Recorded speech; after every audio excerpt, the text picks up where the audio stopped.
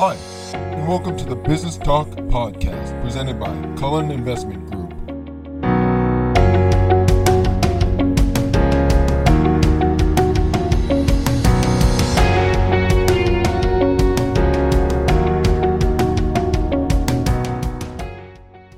Hello, today is Tuesday, February 23rd, 2021. My name is Ryan Cullen, and this is the Business Talk Podcast. Just wanted to say hi. I know it's been a while since we last recorded an episode. We've been very busy, but excited to talk about new things that are going on in the market. So there's a couple things I wanted to cover today. I probably will start doing the podcast again more frequently, but today I figured I would talk about GameStop and the whole Reddit frenzy, and talk about just current market conditions. So for those that don't know, I'll give you a quick recap of the GameStop frenzy that was fueled by Reddit. So essentially, a bunch of people on this Reddit board called Wall Street Bets, which is something I'm actually a part of. It's not because I do what they do. It's just so I don't end up on the wrong side of a trade or anything. But they essentially saw that a particular hedge fund, well, several hedge funds, but a particular hedge fund had a huge short position in GameStop. And, you know, when you are shorting, you have to eventually buy back those shares. And so what they orchestrated was essentially pumping the stock's price up by buying it and then also not selling it. So these Melvin Capital was the primary hedge fund, but they were trying to buy back the GameStop shares that they had already sold because they were short selling, and you know, no one was selling their shares, and that caused a short squeeze. And you know, it went from, you know, a few dollars in the, you know, single digits to teens to, you know, almost $500 at one point. And Melvin Capital lost billions of dollars and, you know, was possibly declaring bankruptcy. And let me just say that I loved this, every second of it. While I didn't invest in GameStop because, you know, I knew GameStop was not a good long-term investment, and that's really what I look for, I still loved that these, you know, individuals who were just on the computer, on the internet, were able to orchestrate such a large-scale short squeeze and have a big hedge fund be on the losing end. I mean, that is pretty great. I think that it definitely taught these hedge funds a lesson, not just in, you know, the power of retail investors, but in risk management. You know, I think they learned a valuable lesson about how when you short something, your losses can be technically infinite. I mean, if the stock goes up a bajillion %, you're on the hook for that. And you know, a lot of that was they were greedy, and you find out that they were shorting. The shares shorted was 140% of all shares afloat. Like, so imagine that you have a company and 140% of it has already been sold technically, right? Or those shares have been borrowed and been sold. Well, of course the price is going to go down, and GameStop obviously had a quite low price, but 140%, and that is a very large short interest. And you know, you pay these analysts hundreds of thousands of dollars, sometimes millions of dollars, to do risk management, and you let that one slip through the cracks. And then don't even get me started with AMC or, you know, Sundial Growers or all these other things that they were pumping essentially because there was a large short interest. They were causing short squeezes. And I was pretty upset with Robinhood and the way they responded. Obviously, I would never invest in GameStop, but people have a right to. And Robinhood essentially suspending trading of these stocks like GameStop and AMC and these other stocks. Nokia is another one. But you suspend trading, it allows these hedge funds to close out their position, and you know, and no, they didn't even suspend trading. That would have honestly been better.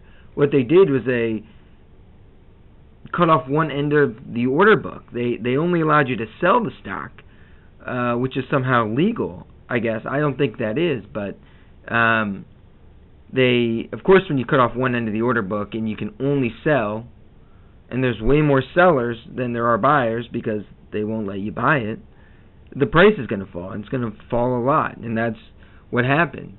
And meanwhile, these hedge funds were able to not only buy back their shares, but they were also immediately able to short sell the stock again, which is wrong. I mean, that's they've had, hearings about this with the House Financial Services Committee. And it seemed like this was the first time that Republicans and Democrats really saw eye to eye on an issue since I don't know when. When Donald Trump Jr. and Ted Cruz and also AOC all think that this is wrong, something's probably wrong. And there were all these conspiracies, and I don't know how true they are. I guess only time will tell. But there are some sort of interesting aspects, like Citadel, which, is Robinhood's largest revenue source. They pay for order flow. When they make up about 40% of your revenue, and also you're an investor in Melvin Capital, well, there's incentive there to say, hey, cut off the order flow so we can rebalance or close out our position, which some people say happened. And I'm not saying that did or did not happen, but I'm just saying there's a bunch of conflicts of interest there that definitely need to be looked into and are being looked into by the House Financial Services Committee and SEC regulators. So we will have to see how that situation unfolds in the time to come. I will say I think that this is possibly a turning point in the way we look at retail investors. Before this, they weren't really seen as much of an impact. It was mainly institutional investors, so hedge funds, mutual funds, index ETFs, whatever it may be. And retail investors didn't really have much of an impact on everyday prices of equities, well, with the exception of maybe like a Tesla or like other popular stocks with retail investors. But this shows that, they can really band together and affect the price of a stock and really, hedge funds and Wall Street, I should say, made these rules, and they've been playing by the rules for a long time, and they lost to a bunch of people on Reddit. They lost at their own game. I will say, unfortunately, the market is pretty efficient, and as of now, they have these algorithms and these and actual people that work for these hedge funds that are roaming through Reddit to make sure that they are not on the wrong side of a Reddit trade or a short squeeze like this again. So we may not see something to the Reddit or ANC extent again in our lifetime. But it was really cool while it happened. I was all for it, and I'm excited to see if there's a new way other than Reddit that they sort of orchestrate these going forward. I will say I had a lot of people reaching out to me in the days following the GameStop debacle, and they were like, should I invest in GameStop? And my answer to all of them was no. Ask yourself that question again. Like, what are you thinking? When you look at GameStop, will they be around in 2 years? Well, before this whole debacle and they were able to do, raise additional capital, like, there's a good chance that they're bankrupt in 2 to 3 years. But when there's, this bubble and there's this short squeeze, and there's, a pump and dump, there's always people that are going to get hosed. And it's never the institutional investors because they're smarter, typically, than, the retail investors. There was someone or some people who typed the order to buy at $483. And since then, they've lost over 90% of their money. So was it a good buy? No.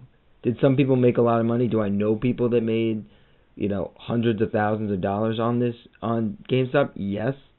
but they got lucky. That's really not how investing works. The whole GameStop thing was not investing, but I was still all for it. The original people that got in on GameStop and initiated the short squeeze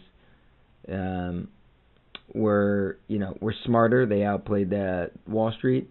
So, but the people that saw the price go up, 100%, 200%, and were like, I want to jump on board and see if I can ride this and maybe try to sell it before it goes down, those are the ones that lost big. So I would just warn you not to be that person. And, if you were that person, it's a good lesson. It's probably humbling, but, we'll see what happens in the future when it comes to the role of retail investors. And because I am excited to see them play a more important role in moving the market.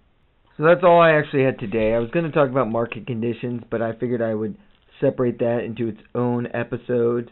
But thanks again for tuning in. I hope you enjoyed it, and I look forward to talking with you guys soon. Thank you for listening to the Business Talk Podcast presented by Cullen Investment Group. Make sure to check out culleninvestmentgroup.com and sign up to get notifications about new episodes. Make sure to like and subscribe on iTunes or your favorite podcast app. Thank you, and we will see you next week.